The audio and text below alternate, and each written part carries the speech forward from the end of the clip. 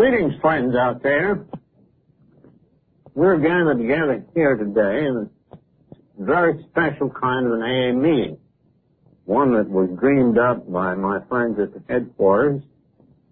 And the thought was that we would discuss the AA traditions.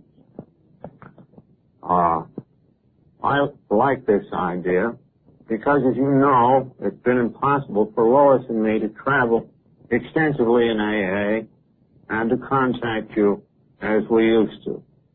It strikes us that films of this sort may be the very best bet. Of course, one thing I like about this AA meeting, in particular, is that I'm assigned to do all of the talking. I still have some vestiges of ego. Speaking of ego, this had a great deal to do with the formation of AA's tradition in the first place. As every AA knows, we shall always be threatened by menacing forces within, and certainly in the world of great peril in which we live today, by menacing forces without. So, a very prime problem, the prime problem of AA is first how to survive, and then to grow and prosper in numbers and in spiritual substance over the years to come. As practically every hearer knows, the traditions are the application of AA's 12 steps, the spirit of those steps, to the practical problems of living and working together as a harmonious society, of rightly relating ourselves to those forces which have so often torn societies apart, the problems of money, problems of power, our prestige, our management of property, and so on. As I look over the list of traditions, I am frankly flabbergasted at the choices, apparently rather successful choices or principles, that we have made. I might remind you that the AA's 12 Steps to Recovery, first appearing in 1939 in the Big Book, are now 30 years old, and they have served us extremely well. The traditions now approach 25 years since their publication in 46, and they too have served us well. And while there is great room for interpretation of these principles, and the applications are innumerable, the solid substance of each remains still about as written. So these are reassuring facts about the traditions. People, in looking at the traditions, find very clear statements, and yet, paradoxically, some of them are baffling. Newcomers ask these questions. They say, what do you mean? There are no rules, regulations here? What do you mean? I'm a member if I say so. What do you mean? Nobody can run this thing permanently? What do you mean? There are no penalties or punishment? What do you mean? There's no public controversy. Every society is mixed up with public controversy, and drunks love to controvert. What do you mean, no controversy? Et cetera, et cetera. So, the thing that is not so well understood among AA generally, and among our friends, is why we selected these particular principles, and how they came into being. And few, at this time, now that we are of this age, remember today the tremendous struggles that we had among us in trying to come to these decisions. And because I occupied a place happening to be the number one elder in the thing, and Dr. Bob number two, we were especially in the middle of all of this. Now, Dr. Bob was inherently a much more spiritually qualified person than I. And very naturally, because he was a doctor, he took to this marvelous 12-step job along with Ignatius out there. And he very cheerfully turned over to me the writing and the speaking and the headquarters in New York and that sort of thing. We had a division of labors. So that I especially was subjected to very great personal temptations. In other words, most of these traditions actually run counter to some of my early and sometimes secret aims. And some of this stuff I'd like to share with you because it is relevant to all who follow us old students. These temptations will recur time and time and time again. So, I think that perhaps I'd like to share some of this sort of thing with you. Against this background, let's have a look at the 12 traditions themselves. Here's the first one. Our common welfare should come first. Personal recovery depends upon AA unity. This is a prudent reminder. Indeed, it is a stern warning that unless AA continues to live, the greater part of us would surely die.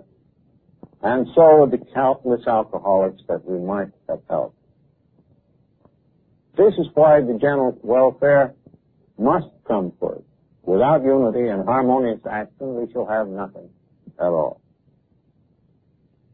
I can make no more effective statement about the welfare tradition than the one to be seen in our AA publication, 12 Steps and 12 Traditions, as a suitable preamble, setting the pitch and tone of the discussion that follows. Let me share this with you. The unity of Alcoholics Anonymous is the most cherished quality that our society has. Our lives, the lives of all to come, depend squarely upon it. We stay whole or AA dies. Without unity, the heart of AA would cease to beat. Our world arteries would no longer carry the life-giving grace of God. His gift to us would be spent aimlessly. Back again in their cave, alcoholics would approach us and say, what a great thing AA might have been.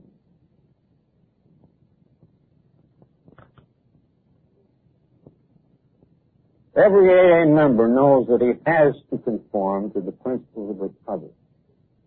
His life actually depends upon obedience to spiritual principles. If he deviates too far, the penalty is sure and swift. He sickens and finally dies. At first in AA, he goes along because he must. But later on, he discovers a way of life he really wants to live. Moreover, he finds he cannot keep this priceless gift unless he gives it away. Neither he nor anyone else can survive unless the AA message is carried. The moment the 12-step work forms a group, another discovery is made that most individuals cannot even recover unless there is a group. Realization dawns on the individual that he is but a small part of the great whole, that no personal sacrifice is too great for preservation of this fellowship. He learns that the clamor of desires and ambitions within him must be silenced whenever these could damage the group. It becomes plain that the group must survive or the individual will not. So it has been with AA. By faith and by work, we have been able to build upon the lessons of an incredible experience. These live today in the 12 traditions of Alcoholics Anonymous, which, God willing, shall sustain us in unity for so long as He may need it. You see, our original function had to do with people who started groups. Naturally, Dr. Bob became, you might say, the parent of the Anchor group. I became the parent of the New York group, and there was Clarence in Cleveland, and there was Earl in Chicago, and Cliff at Los Angeles. And all of these people became founders of AA in their several localities, and very naturally, there being no other way, they got a few people sobered up after a long and strenuous tussle. These first people became a team. In the structural sense, you might almost call this a local pope and a hierarchy. And this was the top of the AA pyramid to come. The top was built first. And as the pyramid grew in its base, and more people came in, the old-timers continued to give spiritual instruction. They either had meetings in their homes or tended to making arrangements. When publicity turned up, they took charge. In other words, they were actually managing the affairs of an infant or adolescent family. And this was just as it should be. But there was a change in this situation. When AA got further spread and rapidly spread, first by the Plain Dealer articles in Cleveland, and then by Mr. Rockefeller's dinner, and finally the great smash of the Saturday Post piece of 1941, which brought us 6,000 new members within a year's time. Then you had the same phenomena, excepting that local founders, not all of them being models of stability, couldn't last very long. And more and more there was a disposition in these large masses of AAs to ask, well, these old-timers are all well and good, but are they going to run things forever? And this was a very disconcerting pressure to Dr. Bob and me, and particularly to some of these old-timers. Because we were the first two on the scene, it seems that we had a quality of lasting longer than the others. In fact, I only bowed out just in time here a few years ago, and that took Dr. Bob. But at any rate, this was the fundamental of it. So that you began to develop the group which said, in effect, you old-timers ought to get over on the sideline. And those of you that we like and respect, we are going to continue to consult. And those of you who are still, let us say, somewhat undeveloped, we shall label bleeding deep. Well, this injected a new thing. On top of this pyramid of service, now cut off across the top, there appeared something for each group that whizzed round and round and changed personnel every few months, lest anybody get too much power. It was called a rotating committee. And at the group level, this was fine, and it was easy for the groups, knowing everybody at hand, to name successful group committees that acted exactly in a town meeting fashion. Well, then some years later, as urban problems got to be tremendous, and there had to be some head or tail AA, when they got into that phase, they found immense difficulty for all of these urban people, or even representatives of them, to get together to choose people, a committee, to manage and conduct an intergroup office. This was a very difficult business. In fact, I can think of one town where the confusion was so great that you had 4 or 5 competing old-timers with telephone numbers each of which announced that this is AA, not the other ones, this one is. Now, when they came to put in an office, the schisms in the town were so bad that they actually had to draw lots to get the first office management out. Well, that wasn't such a great success because it stopped the political clamor, but at the same time, it didn't furnish the office with the best possible top management. But little by little, the intergroup management still remained basically democratic in its structure.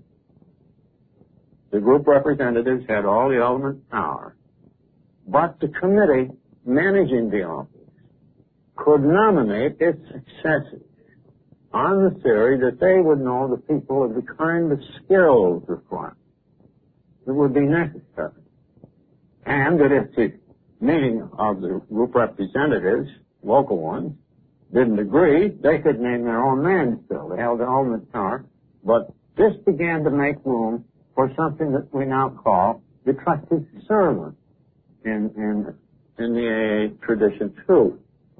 The discovery that you couldn't operate AA in a large urban area on a purely town meeting basis. It was simply too big. Let alone could you operate AA services worldwide. I mean, you couldn't elect a bunch of trustees to serve here in New York by putting out some names and a slate to vote on all over the world. As you can see, it wouldn't work. So that after a while, though the ultimate power always continued to remain in the groups, the structure always turned out the same, that servants of the more important services were picked partly by appointment, always subject to check with the group conscience. And in that way, we could get people who were required to do the particular job, had the skills, people of excellence for the position. And that's how the structure evolved.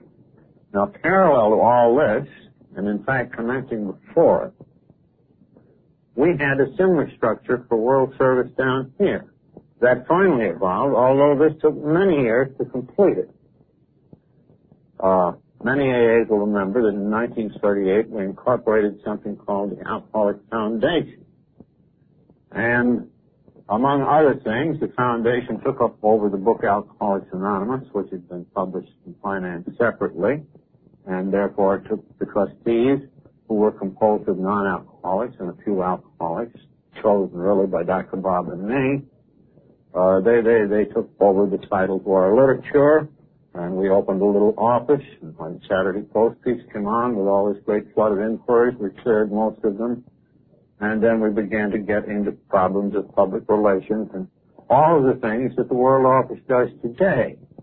And these were all, without exception, chores that could not be performed in many locations. There had to be some head or tail to literature.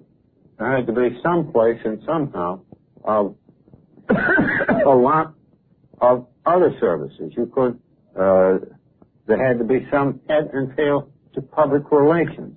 Policies had to be devised and all this sort of thing.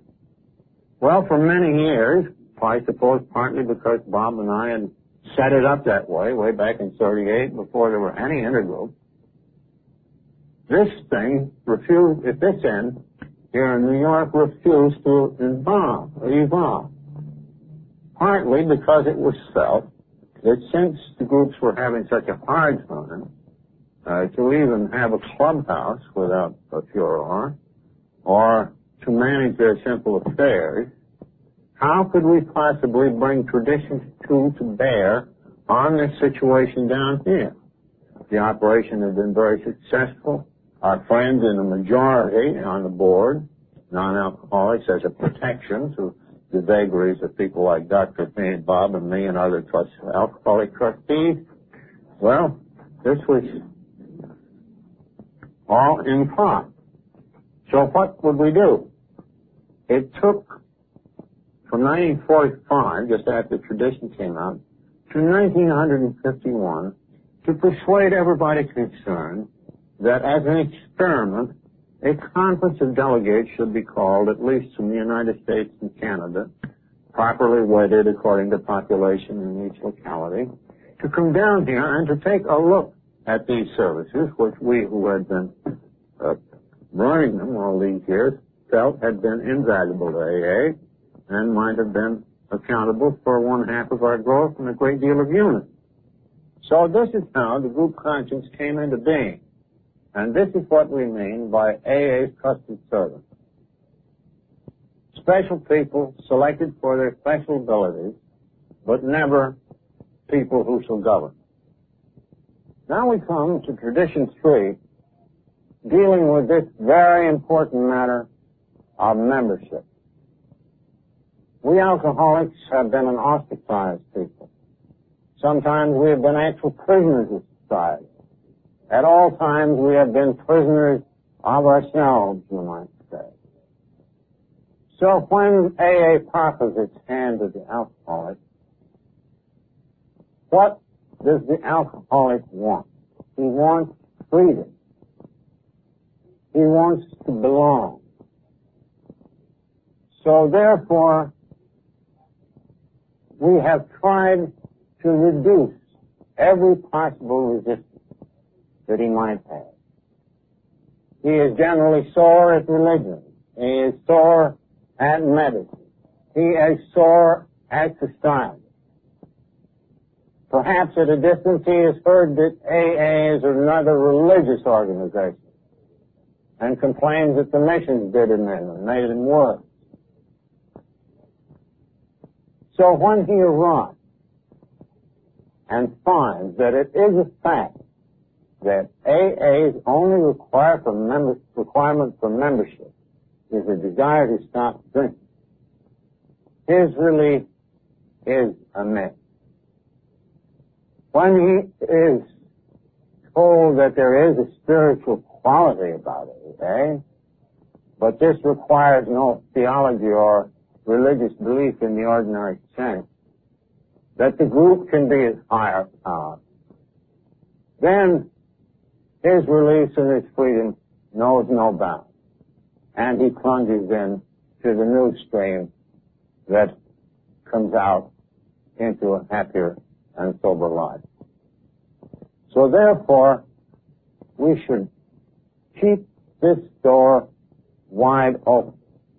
We cannot put any strictures, and we bind ourselves not to, upon it. We cannot compel the new man to believe anything, to pay anything, to do anything. We actually invite him to disagree with everything we say. And still, if he wishes to stay around, he's an AA if he says so. This is the charter of individual freedom that is portrayed in this most important Tradition 3, dealing with membership. Just as Tradition 3 is a charter for individual freedom, so is Tradition 4 a charter really for group freedom. It poses the question, when is an AA group? Does it have any limitations upon its liberty?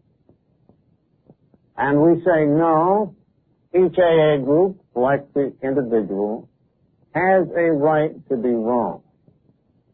The only thing that we ask, but do not demand, of a group trying for sobriety, who wish to call themselves AA, is that they do not publicly mingle the AA name with some other enterprise.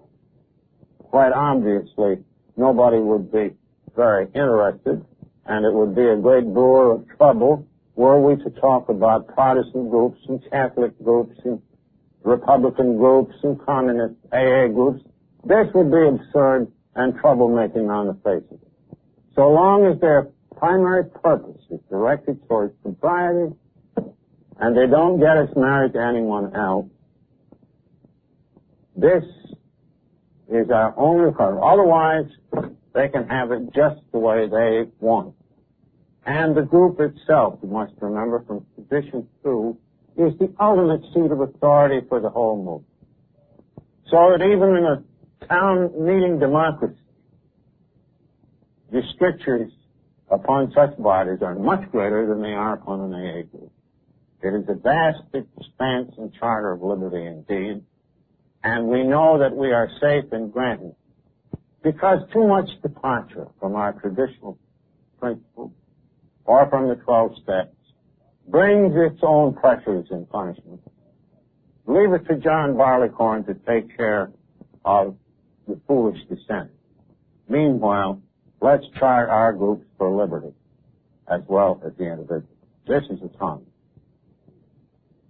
Now that we've considered group autonomy or self-direction, and we have said that every group has a right to be wrong, strangely enough, Tradition 5 centers on the single purpose of the ideal AA group.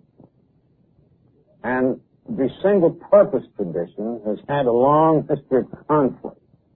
You'll remember that back in 1938, when our trusteeship was set up, the original incorporation empowered AA and its trustees to participate in any and all aspects of the alcohol field, excepting, I believe, to lobby for prohibition.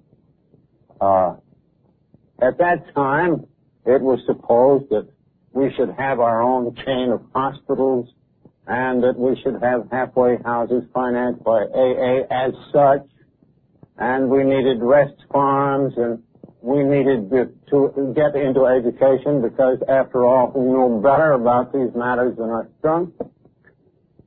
But long, long experience has told us that for practical reasons of safety, reasons of protection against compromising our energy, and for reasons of self-protection, and for reasons of love, for all of these reasons, each AA group ought to confine itself to its single purpose.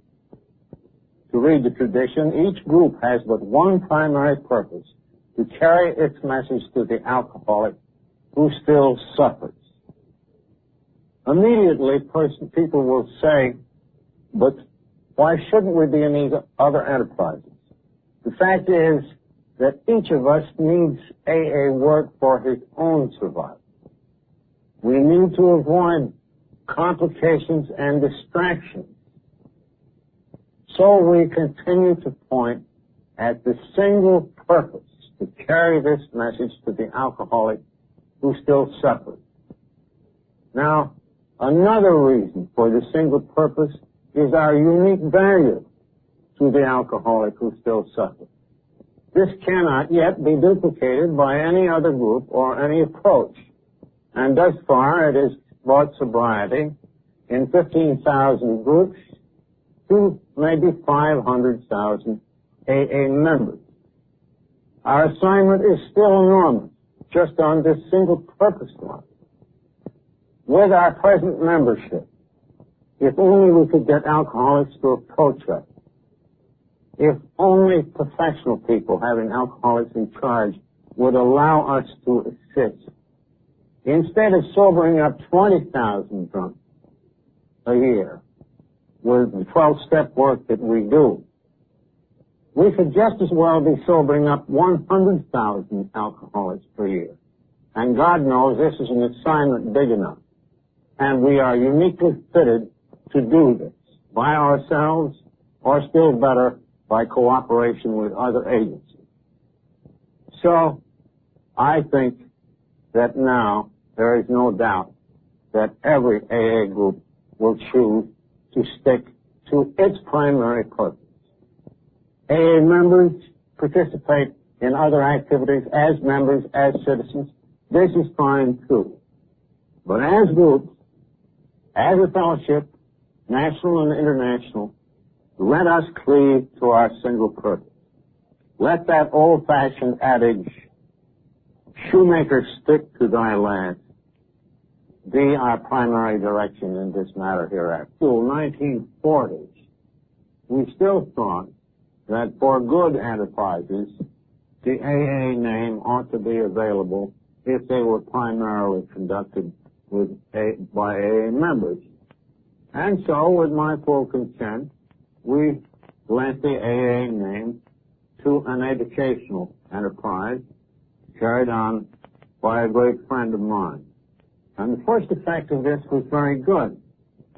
In those days, of course, we hoped for more and more publicity, and when she went on the road, educating the public, opening other facilities, she got a great lot of publicity, which brushed off on us because she had declared herself publicly as an AA member. Now, there were other instances of this, which were really menacing, where people borrowed the AA name, broke the anonymity at the public level, and therefore were in full cry to get us married to all sorts of other enterprises. And so by 1950, we had seen the extreme peril of giving endorsements to the public level, or of AA members breaking the anonymity at the public level and trying to draw the AA endorsement over onto enterprises of their own for purposes of raising money and all that publicity. So that came crystal clear. Now we have a tradition 7 called every AA group ought to be fully self-supporting, declining outside contributions. Well, this took a long time for us to change our minds about. When our foundation, now the General Service Board, was first set up, we thought in terms of very large funds and thought ourselves very fortunate in getting some of Mr. John D. Rockefeller's friends to serve on the board, not only because they were deeply interested, but because it seemed an avenue to funds which certainly Mr. Rockefeller would supply. For a while, it looked like he would supply our newly formed foundation fund, especially when in the spring of 1940, 2 years after it started, he suddenly announced that he would like to give a dinner and invite his friends to hear the story of Alcoholics Anonymous. And sure enough, the night came. Nelson Rockefeller represented his father, who turned out to be sick.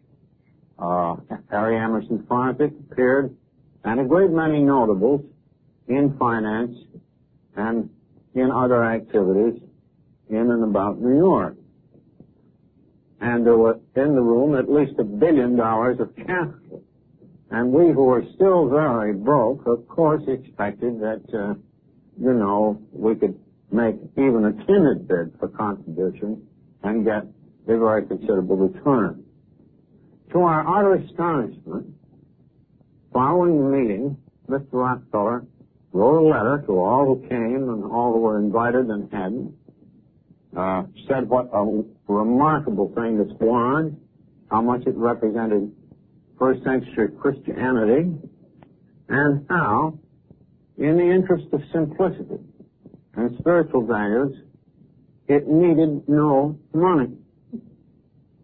And then he staked out a little exception, saying that a couple of the originators were still needful of a little help, and because of this, he was giving the movement $1,000. So each of the people present were impressed with the idea that no great amount of money was needed. One gave us as little as $10, and I think the highest contribution outside of Mr. Rockefeller was $300. Subsequently, Mr. Rockefeller's friend Willard Richardson, then on the board, called on Mr. Rockefeller and again raised this question of money. And Mr. Rockefeller said, Dick, money is going to spoil this thing. It ought to stand on its own feet. So we can certainly credit Mr. John D. Rockefeller for a providential wisdom on behalf of AA. And he since has told the story many times, as so has Nelson, how this is the only organization that paid back money that he loaned us at one period of an organization of this sort. So this is the taproot of our tradition of every AA group should be self-supporting, declining outside contributions.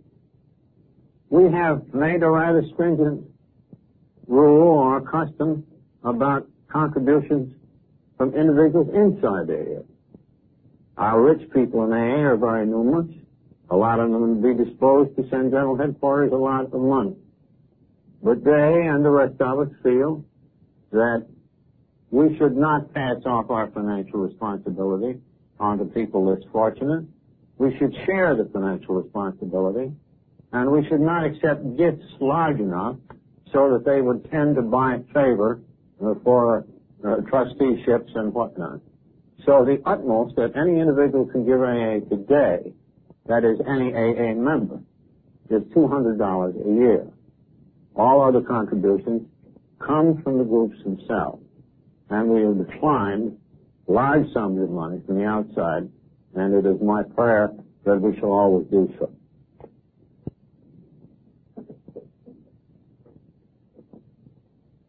Well, let us jump down to tradition 10. The professionalism and AA as such should never be organized have been pretty well covered directly and by entrance. But here we come to tradition 10, which says that Alcoholics Anonymous has no opinion on outside issues. Hence, the AA name ought never be drawn into public controversy. Well, we've never had any great trouble along this line. And, of course, the anonymity tradition has tended to keep the lid on it.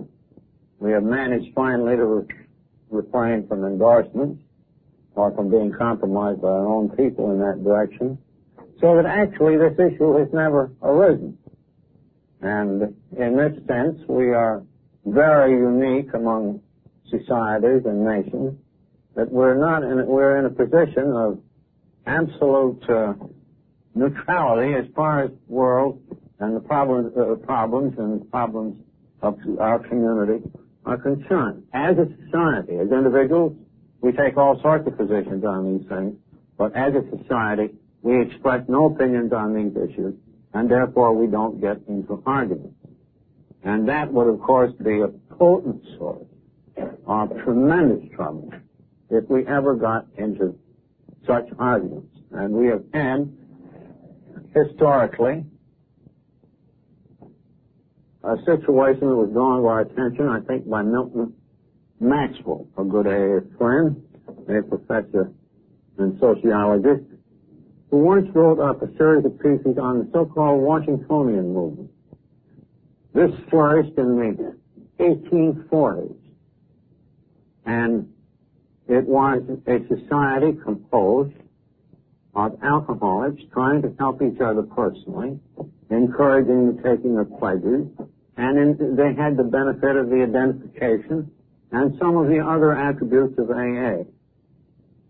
And I think they signed up in the first 2 or 3 years of their existence as many people as we now have in AA as recovered active members.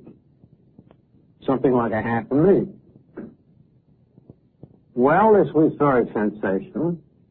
The Prohibition movement was getting under big head of steam at the time, and there were lots of other public issues. The Civil War was ahead. Slavery was an issue. This was an issue. That was an issue. It was not long before the Washingtonians had great torchlight processions, notably in New York and Baltimore. They filled Faneuil Hall, and this was truly a great sensation of the time and extremely newsworthy. There was great pressure upon Washingtonians to speak. Some turned out to be very good speakers. I believe some of them were paid speakers. But the speakers in the South were apt to get into other matters than drinking. And so were they in the North. For example, the Southern speakers didn't like the abolition idea, and the Northern speakers did. So they managed to hook the poor Washingtonians into that tremendous controversy before the war. Likewise, they got the Washingtonian name into all sorts of enterprises. They were on both sides of the wet-dry controversy and so on. And then the process of disintegration started, probably because, in part, their spiritual force generated by signing of pledges and getting together wasn't so great as ours. But very largely it was a disintegration because they had done things that were very natural to do, but which had turned out to be so utterly destructive. And it was this spectacle of the past brought before us as our traditions were evolving that confirmed that we were probably very much on the right track in this matter of no public controversy, in this question of paying our own bills, this question of not becoming involved with other enterprises, and so on down the line. And above all, it confirmed the great protective value of our anonymity tradition. Now we come to tradition 11, a highly important one, which says that our public relations policy is based on attraction rather than promotion. We need always maintain personal anonymity at the level of press, radio, and films. I might remark right here that this film, by the way, is for the benefit of AAs and is not for public release. We had no public relations policy, accepting the fear of public relations, for the first 2 or 3 or 4 years of AA. Our societies, particularly in the West, our groups, of which there were only 2 or 3, were almost secret societies. In those days, if you posed the question of attraction versus promotion, the idea of attraction would be to sit on the front porch and wait for some drunks to come along asking for help. For example, there was severe condemnation of the people in the Philadelphia group who had gone to Curtis Bach, the owner of the Saturday Post, and had asked him, would he be interested in taking a look at AA? Well, he did take a look and caused Jack Alexander to be assigned to do the famous March 1941 speech. Well, then, of course, the arena was wide open to all comers and contenders. And soon we began to get AAs who were rushing to microphones, using the AA name, breaking anonymity, all for the good of the movement, because even these broken anonymity situations brought in customers. And so therefore, they were doing good work. I remember, too, that they thought that very often there should be a dual purpose here. This would be very good.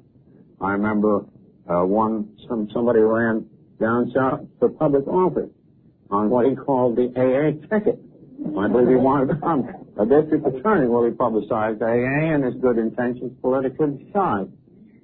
And another fellow rushed to the microphone and announced that he was soon going to produce a series of talks on AA, and that these would be sponsored by his employer, the Gulf Insurance Company, etc.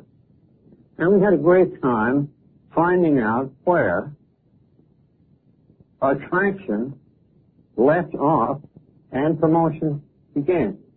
Well, right then it started to be evident that this attraction and promotion business represented 2 poles, and taken at their extremes, the conservative, rabid on the attraction thing, was so conservative that his do-nothing policy would rot us for lack of action. And the promoters, if given their way, would publicize us from hell to breakfast with all of the panoply of the media, plus probably sound trucks too. In other words, the conservatives would rot us, and the promoters would ruin us. So that the line between attraction and promotion got to be a matter of common sense interpretation. So this is finally settled. Now, it was seen, too, that anonymity was the prevention of most bad publicity. Because if people didn't scramble to the microphone with these mixed motives, and we didn't go too far in the way of promotion, or too far in the way of doing nothing, then we'd have a public relations policy that would include an ever-widening stream of people coming into AA and getting well. And now we come to Tradition 12, and this one comprehends all of the traditions. Up to now, you have been listening to a recital, perhaps overlong, of the protective value of the traditions to our society.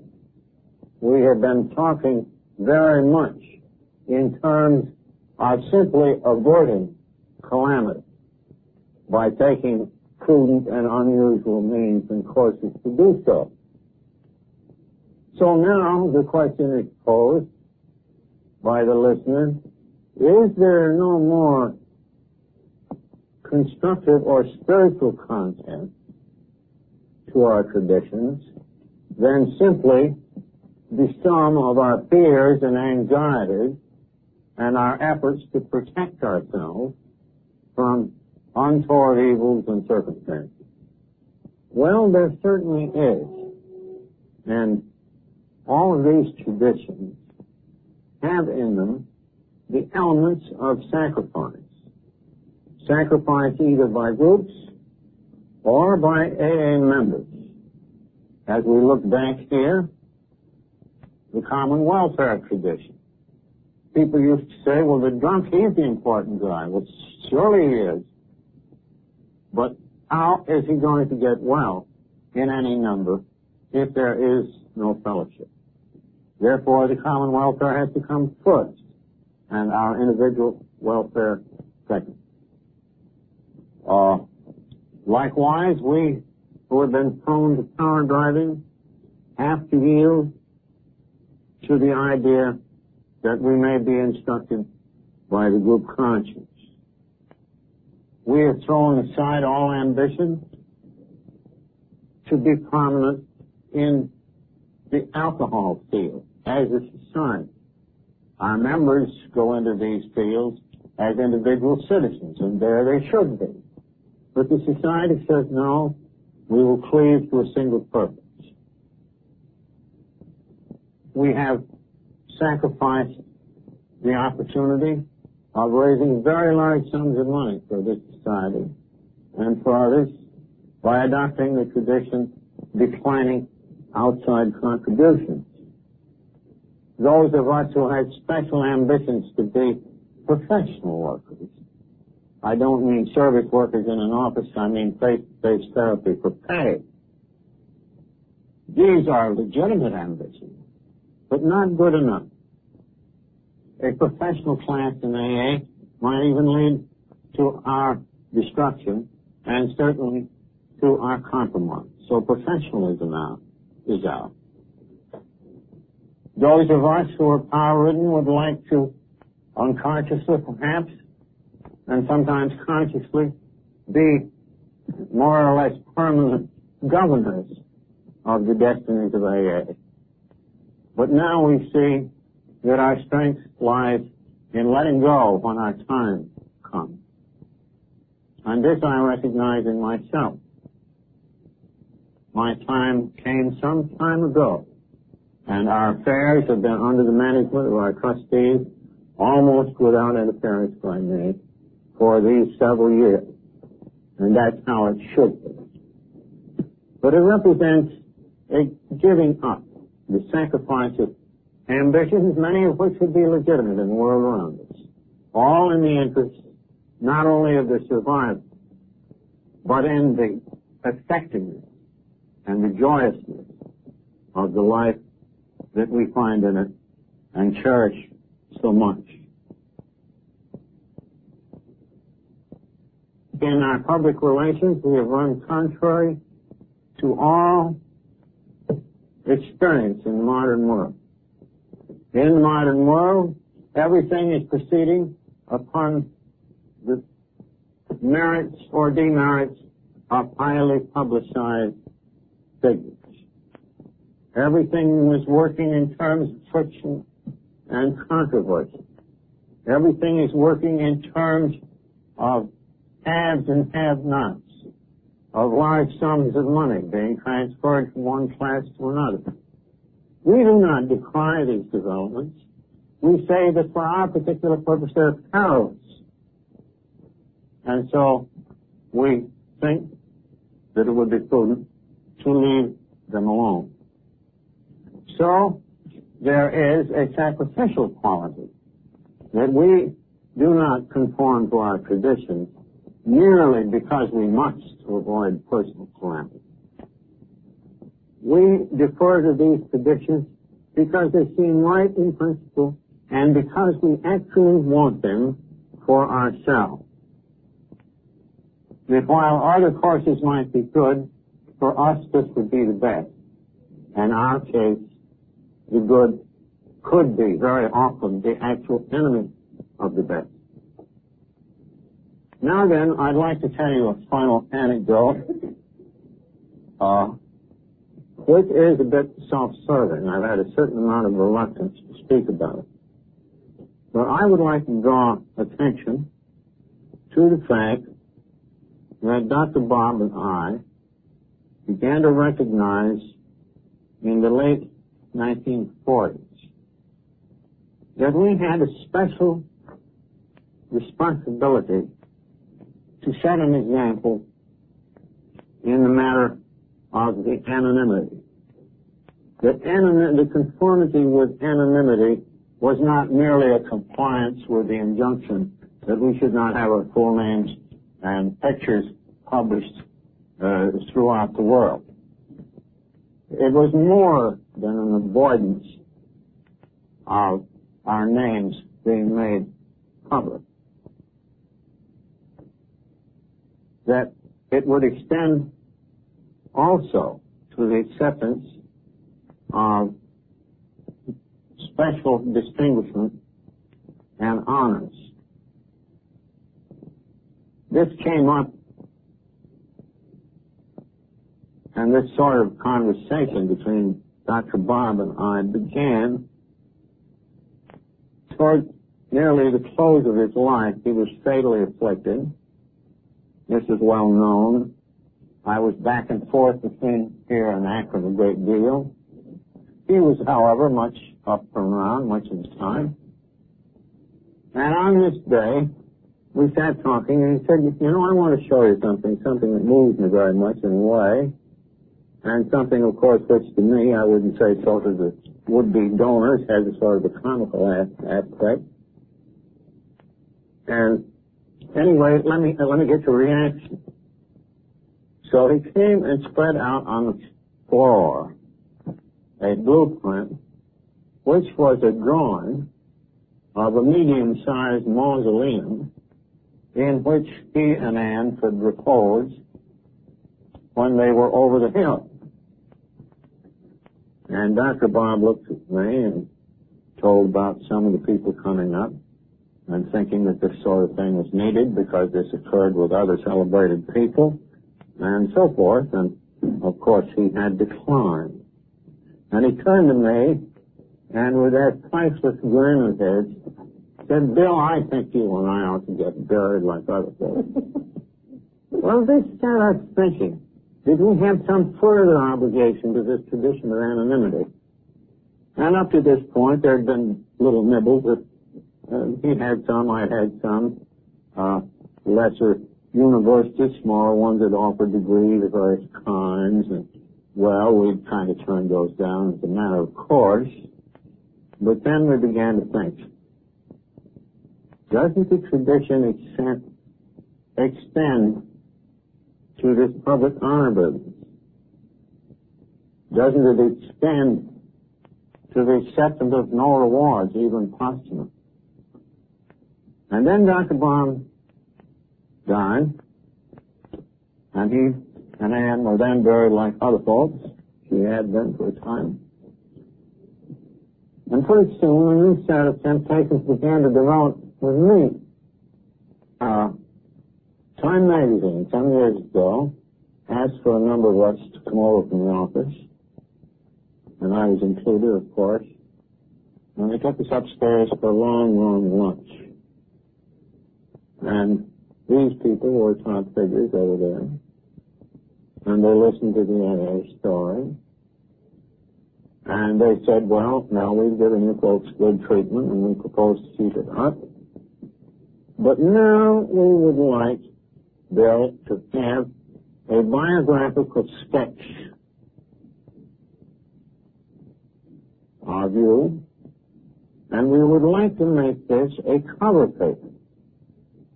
And let us tell you, before you say no, that if you make it a cover story, if we make this a cover story, it will enormously increase the impact of the piece, a dozen times maybe, over what the same piece without the cover would. And that our circulation is something like 12 millions. Now, we would like to do the story of AA hung on a biographical sketch of you. And I said about the anonymity. Oh, no, we're quite aware of that. We'll agree to keep that. You just had your head turned away from the camera. There'd be hardly a side view. That ball might show a little, but we'll stay within the rules and regulations.